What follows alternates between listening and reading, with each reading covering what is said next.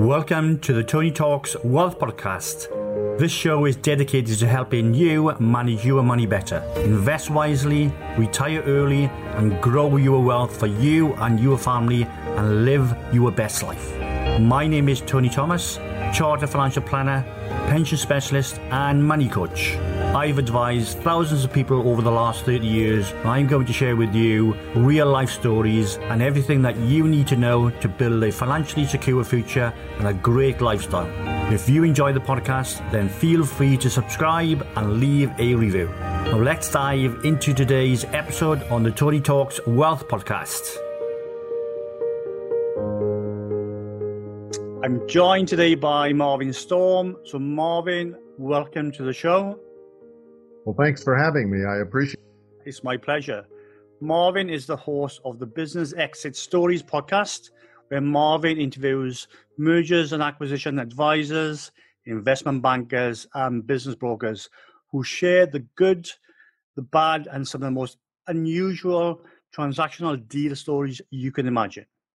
So Marvin, please share with us your story and why every business owner needs to listen to your podcast. Well, maybe I can give it a little context of where the podcast came from and why I decided to do this.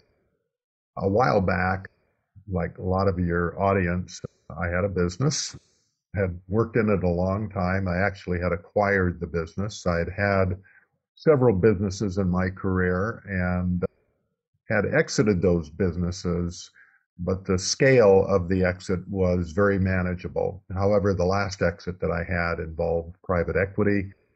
It involved, individuals, bankers, boards of directors, a lot of things that I just wasn't that familiar with. And although the exit worked out fine, it was a laborious process with all the due diligence and everything. I thought I was just going to fade away, sail off into the sunset, take it easy. I found out very quickly, as I'm sure many people who have exited their business that have been at it a long time, they find out that the reality doesn't match the dream all the time. And that's kind of what happened to me. I got very bored. I lived at that time in the San Francisco Bay Area and pulled up stakes and moved up to what is called the gold country in California, where they discovered gold, back in the 1800s. And it's the Sierra foothills, a much more rural environment, much more slower paced. And when you have your foot pressed to the pedal to the metal, after a while that gets a little bit monotonous and boring. I'm not a great golfer. Yeah. So that didn't really, entice me, although I did go golfing once in a while, but it just didn't suit me. And I got to thinking, I listen to podcasts all the time. Yeah. And I thought, I'm sure there's a lot of other people out there that have that similar type of experience when they have sold a business. And so I thought, I'm going to start a podcast. Didn't know anything about podcasting, but I listened to a lot of them. So I decided I would start a podcast, and that's what I did. And my original thought was I'd interview people that had exited their businesses like me and have them share kind of their journey, their story, the things that they've learned. But very quickly, I figured out that everyone thinks their business is so unique and different, and their exit was the exit to end all exits. And it was really going to be tough to make that podcast engaging, interesting. And so I had this epiphany one day, and I said, why aren't I talking to the deal makers, the people that do this every day, all day long? These are mergers and acquisition people, business brokers, investment bankers, those type of people, transaction attorneys, CPAs. Anyway, I did that. I had a little network of people that I knew in the business. And so I chatted with them, and true to form, they told really engaging stories. And then I ran out of those folks and had to start, networking and asking for referrals of other people that could appear on the podcast. And that's kind of how the podcast is involved. So the podcast really shares 4 transactional stories, but any guest has on the podcast. And some of these guests have been doing, the acquisitions and mergers and acquiring and facilitating the deals for, 20, 30 years. And they have a portfolio full of fascinating stories, really the good, the bad, and some really ugly Yeah, stories, really yeah, sad, heartbreaking stories of what happens when someone doesn't execute at a very high level. They may be phenomenal entrepreneurs, a founder of a company that they've taken from their garage up to, hundreds of people of employment. And they are used to executing at a very high level. But when it comes to planning and figuring out what they're going to do, to how to get out of the business, yeah. they don't do a very good job of it, primarily because you haven't done it before. It's a skill set, isn't it? It's if you're not used to doing those things, then why would you automatically think that you're going to be good at that? So I think that's a mistake that we all make is experience and doing these things over and over again makes you good at whatever that is. So it doesn't come as a surprise to me. I've got lots of business owners in my portfolio of clients, and they're similar. Most of the time, it's they're afraid to think about exiting because they don't know what to do. Well, it's true. And even though I'd had, sold a business previously, as I said, the scale was much smaller.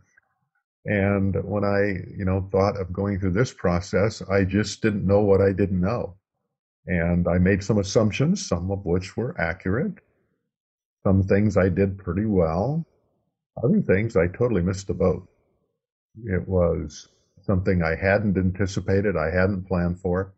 And the kind of the point is that it's not a mystery, for your clients out there that have founded a business or maybe acquired or bought a business, you figure it out. And then, as you mentioned a little earlier in your comment, you get comfortable with how to make money in your business. Once you figure it out, it isn't all that mysterious. Regardless of the business that you're in, you figure out the process, you put in place people to execute that process, you figure out what your customers need and how to solve the problems, and you figure out how to innovate and change and adapt to competitive environments. As technology evolves, you adapt with the technology, and you become pretty good at that. Yeah, And that's what entrepreneurs are generally pretty good at. Of evaluating an ever-changing landscape. They do it on a routine, everyday basis. But when it comes to exiting, you're probably going to get one bite at the apple. You're going yeah, to stand at the, here in the States, we have, baseball. You're going to stand at the plate and you're going to take your bat and you're going to swing. And you're just going to get one swing at the ball. And you may hit a double, a triple, or perhaps a home run. And that's really what I've found is that there is a process in place where you can hit doubles and triples. And occasionally, if things are done right, you can hit a home run because there are different types of buyers out there. And yeah. you have to figure out, what type of buyer you're going to be aiming for. And you should do that in advance. Most business people figure out what their customer profile is. Yeah. They know very specifically the type of people they're looking at, what their proclivities are, what they, if they're going to be advertising to them, what they watch, what the messaging should be, what interests them, what their problems are, what solutions you need to provide for those problems that you can solve as a business owner. And, buyers of businesses are somewhat the same way. There are different type of buyers out there. It was something that I didn't really grasp, quite frankly. I mean, it's somewhat of a duh. You should have that's pretty obvious. Yeah. But It's obvious. It's it's one of those not, things you don't know what you don't know, isn't it?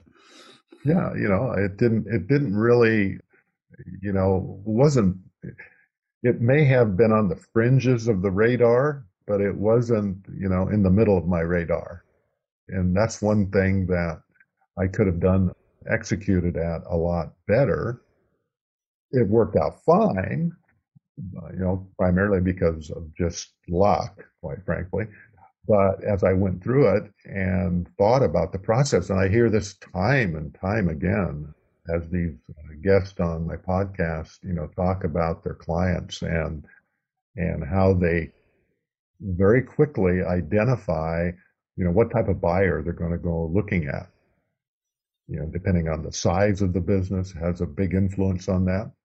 What type of buyer, if it's a business that is going to be an owner operator type of business, that someone is going to step into the shoes of the entrepreneur and be involved on a day-to-day basis, that's an entirely different buyer.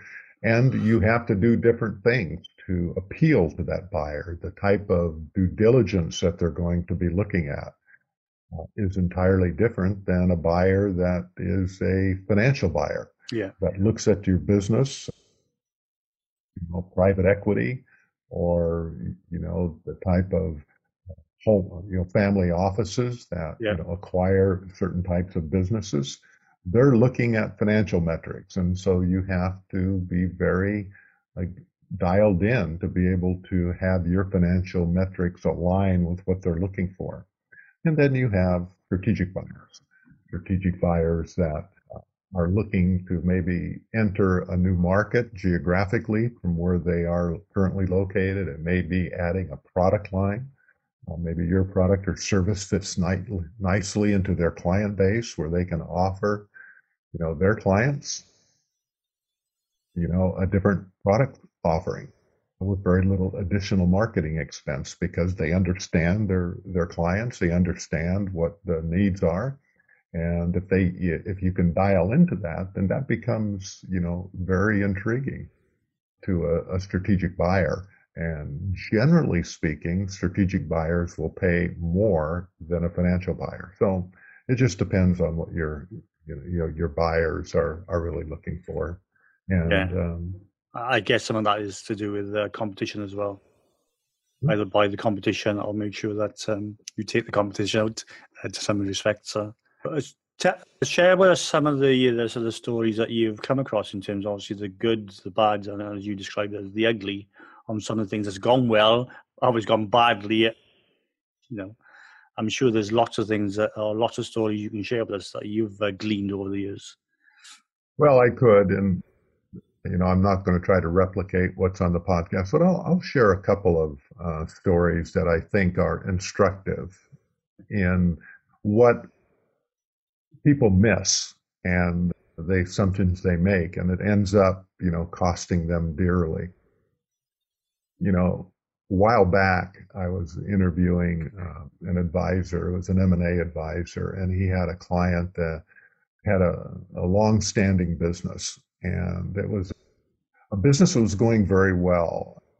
The founder of the business, he'd been doing it for, 25, 30 years. And as he moved toward that eventual decision of what he was going to do with the business, he engaged an advisor, a very competent advisor, and the advisor gave him some things that he needed to get in order, the kind of the due diligence checklist that every buyer is going to be looking at. You go buy a car, consumers have a checklist they're looking at. They're looking at, the ride, they're looking at the gas mileage, they're looking at the maintenance that they're going to have to spend on the car, and maybe the brand, and whether it's a luxury car or an economy car. They have their checklist of what they're looking for, and a buyer has the same thing. They have a checklist of what they're looking for. Well, one of the things that the advisor shared with this very egotistical entrepreneur was that there were a couple of key people in his company that were highly crucial to the success of the business. And, the advisor recommended that he offer a signing bonus when the business was transferred to the new buyer, which was going to be a strategic buyer, that they make sure that this person is locked in and that there is an employment agreement in place. And the founder said, well, I'm personal friends with these people. They've been with me for decades. They're very loyal to me. They're very committed to the business. I pay them very well. They're at the top of the pay. I give them bonuses every year. They make hundreds of thousands of dollars in salary and bonuses, and I provide them great benefits. They don't need, I'm not going to pay them another $100,000, just for the opportunity to stay with the business. They've been well compensated. And the advisor said, I really recommend that you tie them in for 3 years. And we offer them, and so this was the specific recommendation. They offered them $125,000. It would be paid at $50,000 upon execution of the contract. In a year, they would be paid another $25,000. And then at the end, they would be paid another $50,000 if they stayed, for the 3-year period of time. And the entrepreneur just came unglued. He said, "That's absolutely, hockey puck. I'm not going to do that. Yeah. They've been paid well, and I'm just not going to do that." And the advisor says, based on my experience, you really should do this. And he says, "I'm not going to do it." And so there was no employment contract. They had an employment contract agreed to and drafted for the new buyer to come in to sign this person up. And they gave him a bump in salary, which was a fairly good bump, 20-30% more than he was currently making. But the key employee that this business really hinged, he was kind of the chief operating officer of the business that made the business run, because the entrepreneur went to the bank very frequently, but he spent a lot of time out of the office, and he had created a management structure around that he didn't need to be. And that's essentially what he did, which is why there's a good business, effectively. That's what he did. But he had this one person that was key. It was the oil that made the machine run. And kind of the trains leave on time because this person was there. And he very quickly figured out that he was important to the transaction. So to make a long story short, when it came time to get to the closing table, and they were there, and the buyer was there, the entrepreneur was there, the advisor was there, the attorneys on both sides were at the closing, and no key employee. So it didn't close that day. And they got a hold of him, and he said he had contacted an attorney, and the attorney had advised him that when they figured out that he was key to closing this deal, he wanted $500,000 paid up front in order to sign the new employment agreement. And the founder just went ballistic and wasn't going to pay it. And the buyers basically said, "Well, okay, we're out of here. We're not buying this business." And begrudgingly, eventually, out of his proceeds, he had to write a check for $500,000 to this key employee that was a friend, loyal, never would ever consider doing something like this. But once he figured out how important and crucial he was to the transaction, he leveraged that power that he had into a $500,000 check. And the deal did eventually close, and he got his money. He got his new employment contract. As far as I know, the business is continuing to do extraordinarily well. And we have our entrepreneur that's $500,000 lighter than he was before he should have executed that $100,000, $120,000, employment agreement and bonus and retention bonus that he would have paid. It would have saved him a lot of grief and a lot of money. And I can tell you that there are situations that it doesn't turn out that well. Just walk away because they figure they're going to have a disgruntled employee at that point in time, and he's not going to be as happy because he was forced into something, and the buyers walk away and the value dissipates overnight. Yeah, I was going to say, I can see why in the majority of cases that deal would have simply just fallen flat and disappeared. So to some extent, even lucky that deal went through full stop. But it cost him at least 3 times more than what you would have had to spend if you took the advice of the advisor.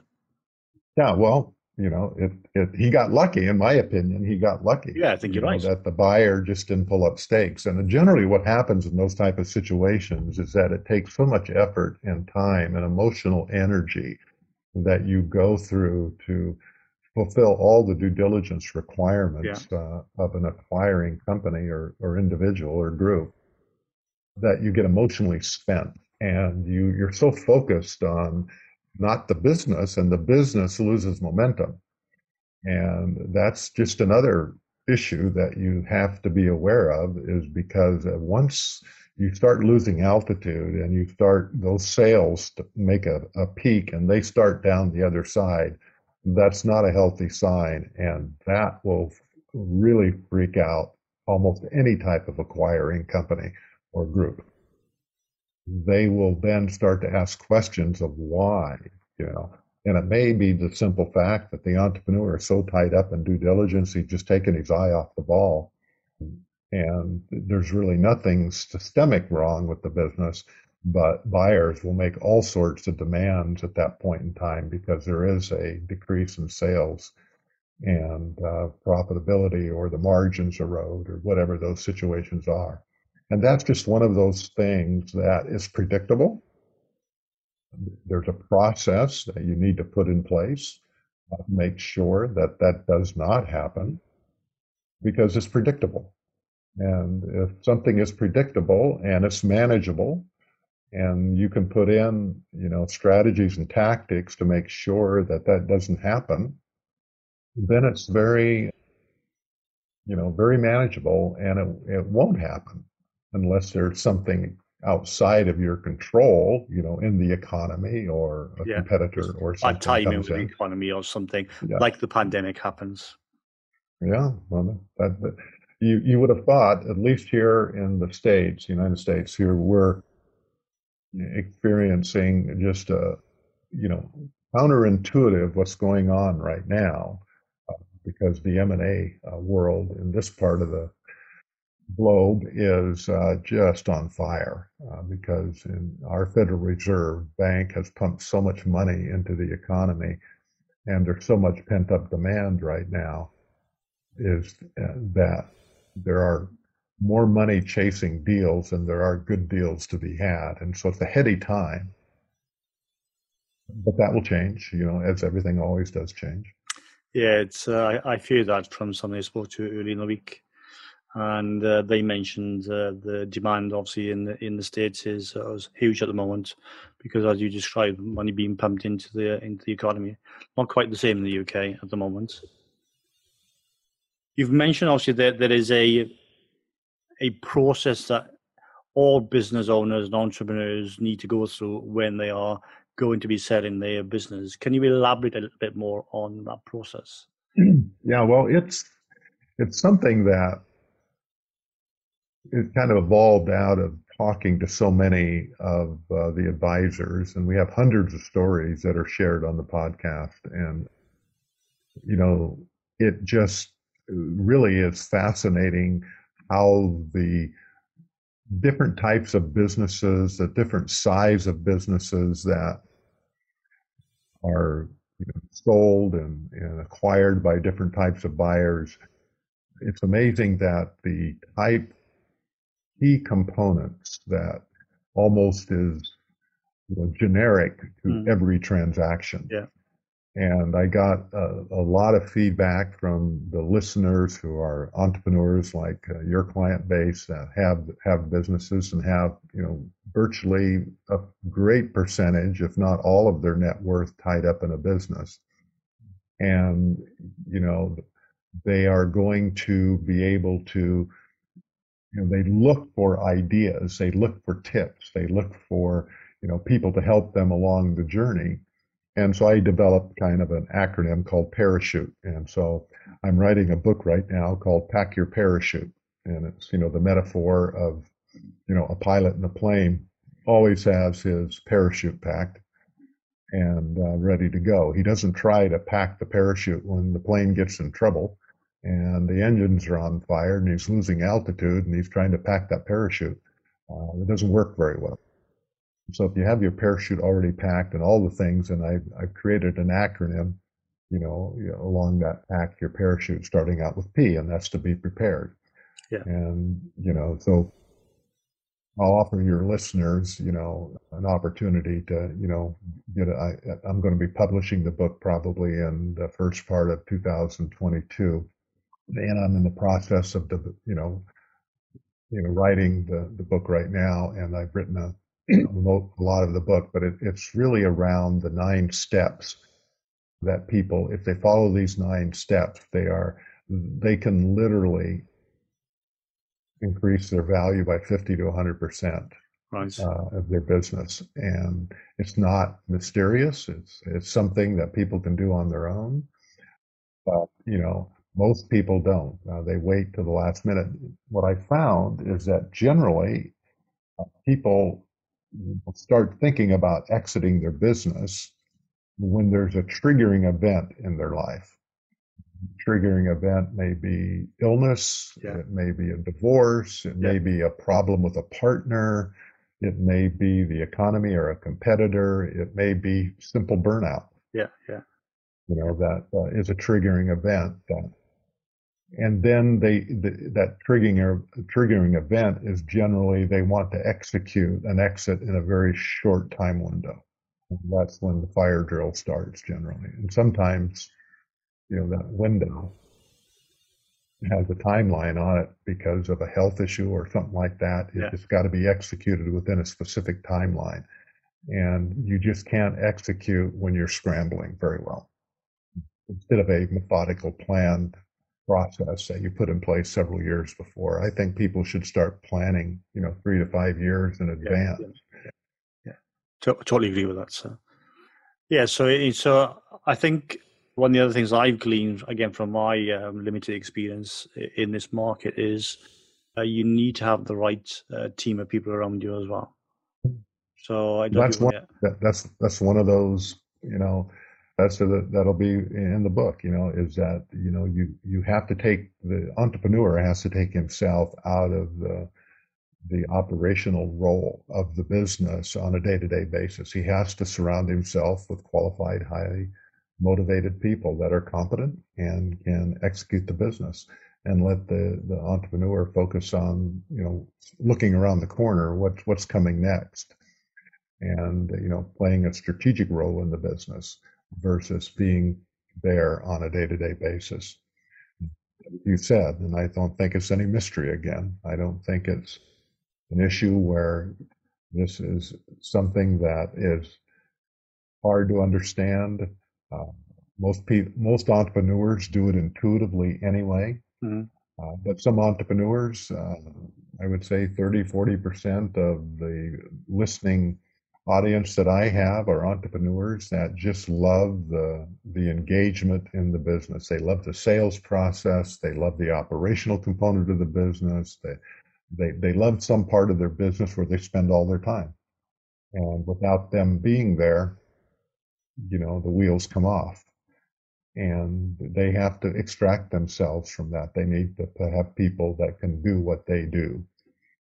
And it's really critical. And almost any buyer, if the entrepreneur is critical to the business, that's a risk factor. And when you have risk, a perception of risk, real or perceived, risk will drive down value very quickly. The less risk you can show a buyer, the higher the value that you're going to be able to monetize your business for.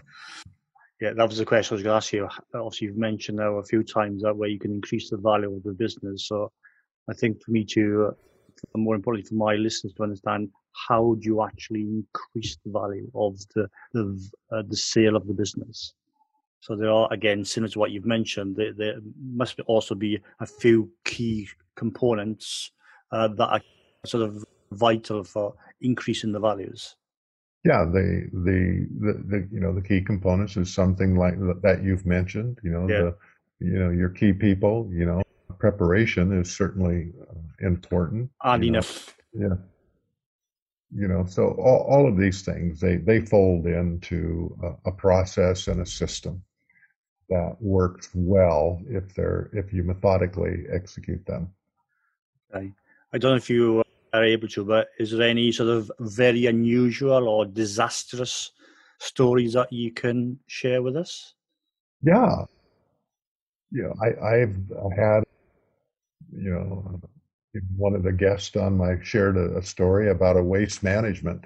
They were in the waste management business, and the founder had been in the business for 30 years, and he had planned to transition one of his children into the business to run the business, and that had gone very well. And they had an acquirer that made an offer on the business. It was an attractive offer, but the founder had a health scare, and so he kind of took his eye off of the ball. And the daughter that had come in to take over the business had worked in the business for a long time, and she had her big ideas on how they were going to grow the business, and she really didn't want to sell the business. The offer came in unsolicited. It was a strategic buyer that wanted to enter that market and was looking to do a roll-up or acquire companies, and they were a publicly funded company. And they offered, a strategic value, which was way far more than the business at the time was actually worth. But they wanted that because this company was the largest player in that market, and they wanted to acquire and enter that market and leverage their back office and their financial resources to become even more dominant in the area. So they were willing to pay up for that. But the daughter didn't want to have new owner telling her kind of what to do. Her belief was that she could do it on her own, because she had worked in the business for more than a decade. She was highly educated. She was chomping at the bit to have a crack at improving on what her father did. Her father was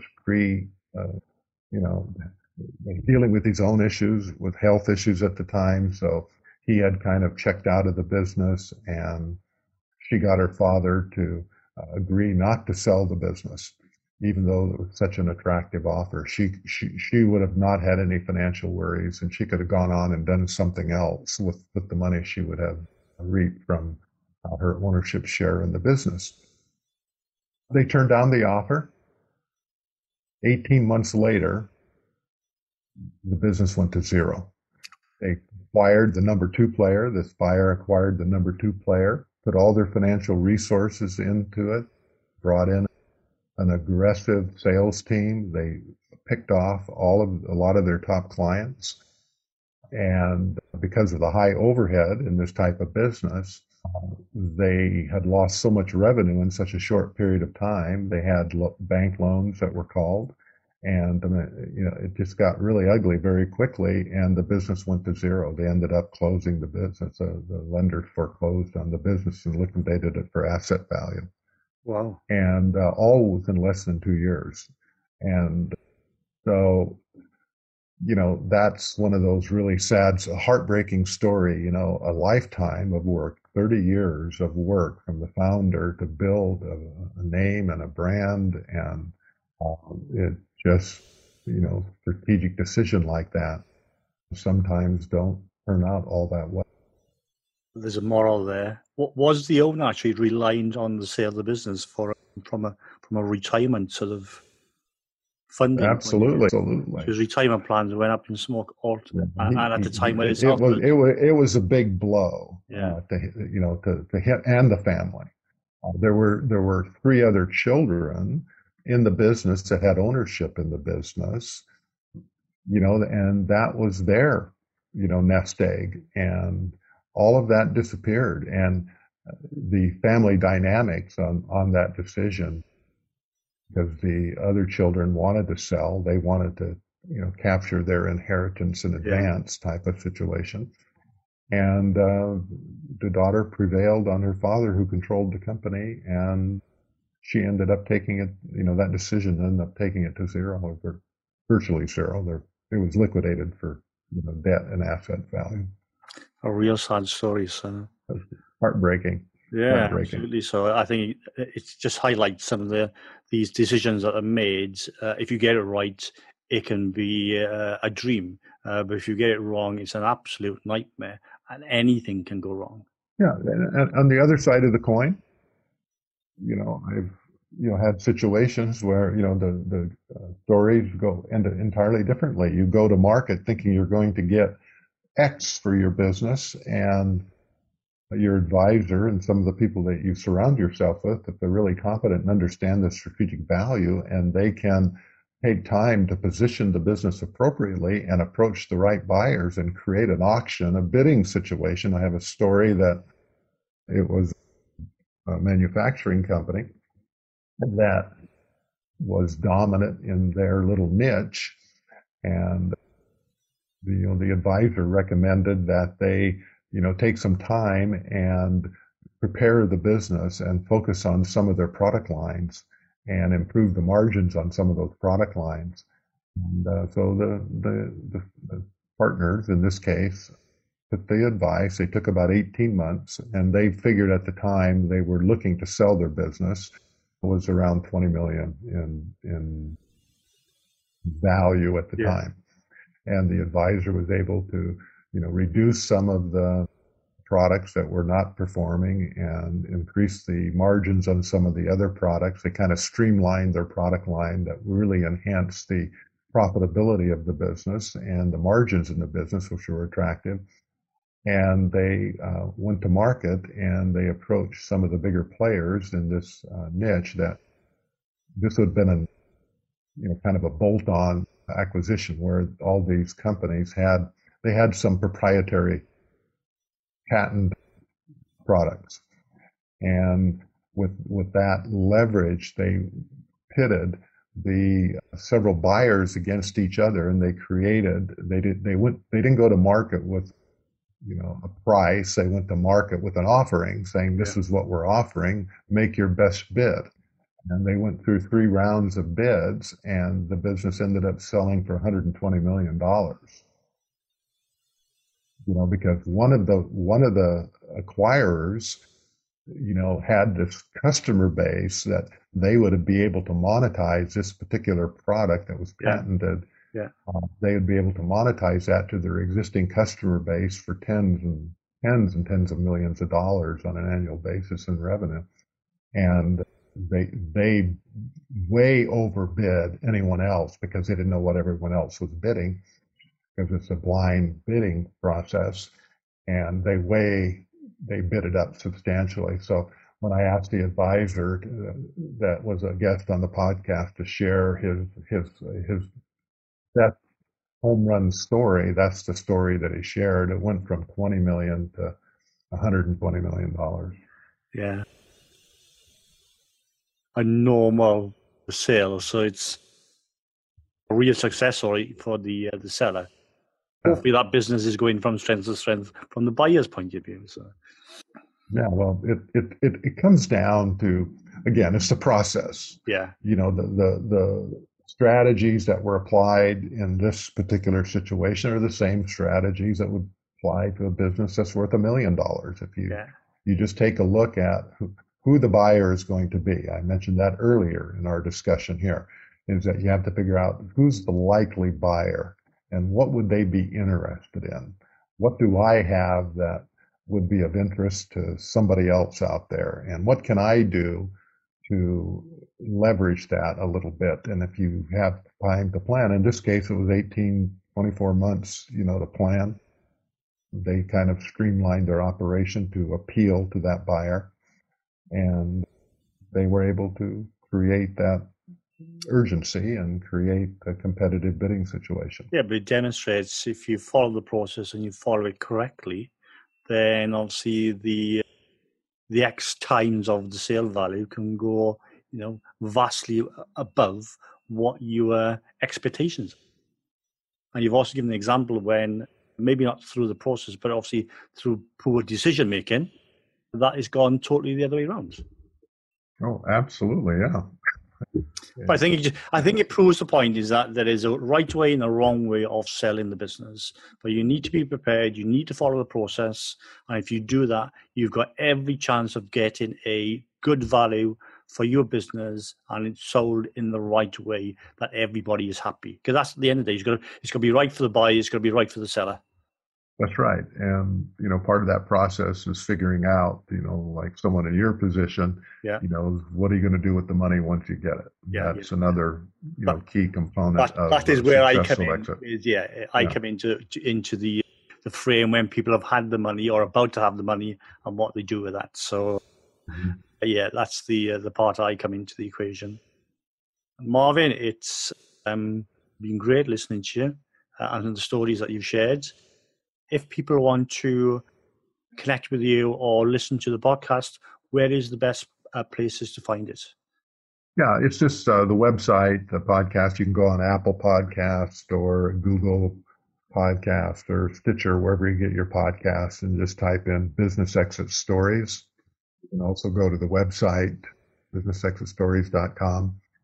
And subscribe to the podcast, and you can listen to all the stories and have a lot of takeaways. You can also go to my website, just my personal name, marvinlstorm.com, just my personal website that you can go to, and it has links to the podcast there that, you can get information there too on how to subscribe to the podcast or my upcoming book and things of that nature. All right, great. I will share all the links on the show notes, etc., both on the podcast platforms and also on YouTube, so people can find that for you. Before we go, there's always a question I like to ask all of my guests, and so it would be remiss of me if I didn't ask you the same question. And that question is, what does wealth mean to you? Well, I'll answer that question, and it's a great question because, wealth isn't really, in my opinion, in sort of the things that make you motivated and happy. For an entrepreneur, wealth is running their business. They love what they do. That's a kind of a common trait most entrepreneurs have. They're wealthy because it's not work to them. They just love what they do, and it's hard to give that up. I think the definition of wealth, post-exit, is to find something that you can help other people. I think that's where true joy comes from. And when you have joy, I think you create the not only monetary wealth, but the wealth on a personal level of helping others. I think that's the thing that most of my entrepreneurs at exit, kind of ask the question, what's next? And a lot of them find that it's time to use their skills and talent to benefit others around them and to make the lives of others better. And I think that's what true wealth is when you can make a difference in other people's lives. Yeah, no, I can resonate fully with those because a few of those things you mentioned, I tick all those boxes myself. I love what I do. I can't see me ever wanting to not do it. Or if I do, it will be because I'm forced to, usually because of ill health of myself or my family. But I will keep going for as long as I can. Marvin, this has been great. I really appreciate you letting me share some of my thoughts with your audience. I've really enjoyed it, and I know my audience is going to love some of the stories that you've shared with us as well, because I think it's really important for people to approach exiting in the right way, and there is definitely there's a process to do this in the right way, but if you don't prepare or follow that process, you can come unstuck, and you can come unstuck very badly, as one of the stories that you've already illustrated. So really appreciate you sharing those stories with us. So Marvin, thanks again. I wish you all the very best in everything that you do, and take care. Again, thanks for having me. It's been great. Thanks for listening to today's episode. You can find links to everything that we've discussed in the show notes. And if you'd like to know more about what I do or see more great money tips to build a secure and a happy lifestyle, then you can find all of these on my website, ttwealth.co.uk, or my YouTube channel, TT Wealth. If you want to work with me, then why not book a free 30-minute call to find out how. You can also follow me on LinkedIn, Facebook, Instagram and Twitter. I also produce a bi-monthly newsletter, TT Wealth News, which contains practical money tips that is free for you to download from my website.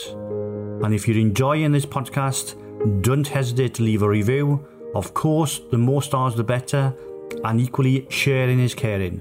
So if you've heard something that you've enjoyed and you think will benefit someone you know, then please do share with them. I'm sure they will appreciate it. So it's goodbye until next time, and remember, live for today, invest for tomorrow.